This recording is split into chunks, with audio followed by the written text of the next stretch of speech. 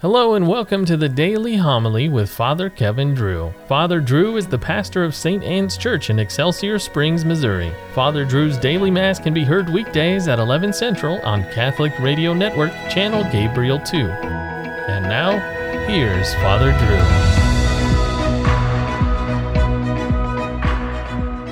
Drew. A reading from the first letter of St. Paul to the Thessalonians. Concerning times and seasons, brothers and sisters, you have no need for anything to be written to you, for you yourselves know very well that the day of the Lord will come like a thief at night. When people are saying peace and security, then sudden disaster comes upon them, like labor pains upon a pregnant woman, and they will not escape. But you, brothers and sisters, are not in darkness, for that day to overtake you like a thief. For all of you are children of the light and children of the day. We are not of the night or of darkness. Therefore let us not sleep as the rest do, but let us stay alert and sober. For God did not destine us for wrath, but to gain salvation through our Lord Jesus Christ, who died for us, so that whether we are awake or asleep, we may live together with him. Therefore encourage one another and build one another up, as indeed you do. The word of the Lord. I believe that I shall see the good things of the Lord in the land of the living. The Lord is my light and my salvation. Whom should I fear? The Lord is my life's refuge. Of whom should I be afraid? One thing I ask of the Lord, this I seek, to dwell in the house of the Lord all the days of my life, that I may gaze on the loveliness of the Lord and contemplate his temple. I believe that I shall see the bounty of the Lord in the land of the living. Wait for the Lord with courage. Be stout-hearted and wait for the Lord.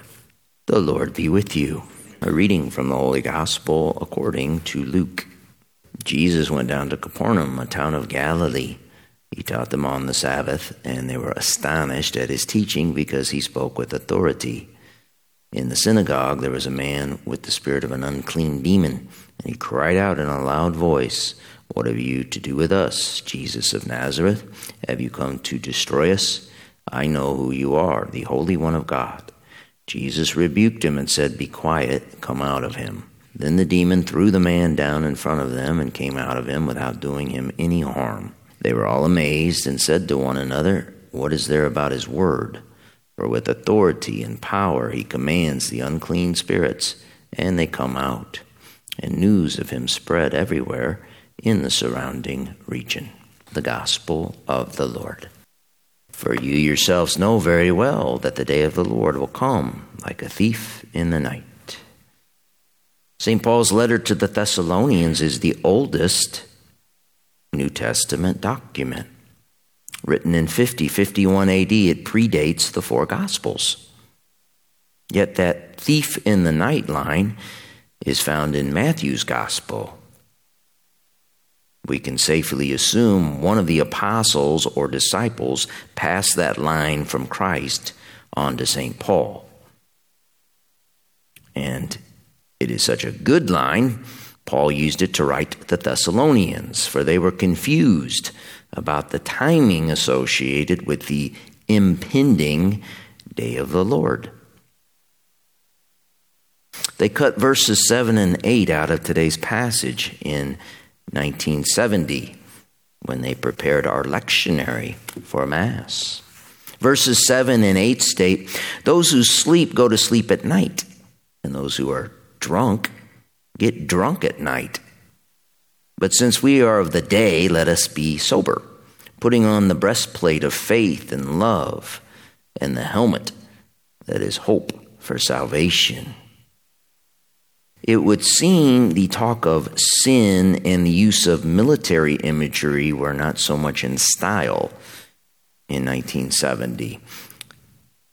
They cut those things out, but left in the part that compares us to a woman having a baby. Commenting on the verses that were cut out, Church Father St. John Chrysostom wrote, "The drunkenness St. Paul spoke of here is not only that which comes from wine. It is mainly the kind that results from sin. Wealth, ambition, covetousness, and all the passions connected with them are the cause of spiritual drunkenness. However, Why is sleep described as sin? Because the slave of sin feels enervated, unable to engage in works of virtue. Enveloped as he is by illusions and the heady delights of evil-doing, his actions are unreal. There's nothing solid in them. All he is doing is chasing things that do not exist. A commentator noted how St. Paul's use of breastplate and helmet referred to the military armor of his time. It depicts the struggle the Christian life entails. The Christian's weapons are the three theological virtues: faith, love, and hope, which help him live a sober, upright life, a life with nothing to hide or be ashamed of. No one, he writes, can live that sort of life without making an effort and being hard on himself, as our Lord taught. And so, brethren, you are not in darkness for that day to overtake you like a thief. For all of you are children of the light and children of the day. And so, as children of the day, we need to be ready with weapons to fight, so the thieves who wish to break into our souls will not overtake us. Properly armed, let's chase them off. Then let's chase not after things that do not exist, but chase after Christ, he who died for us, that we may live together with him.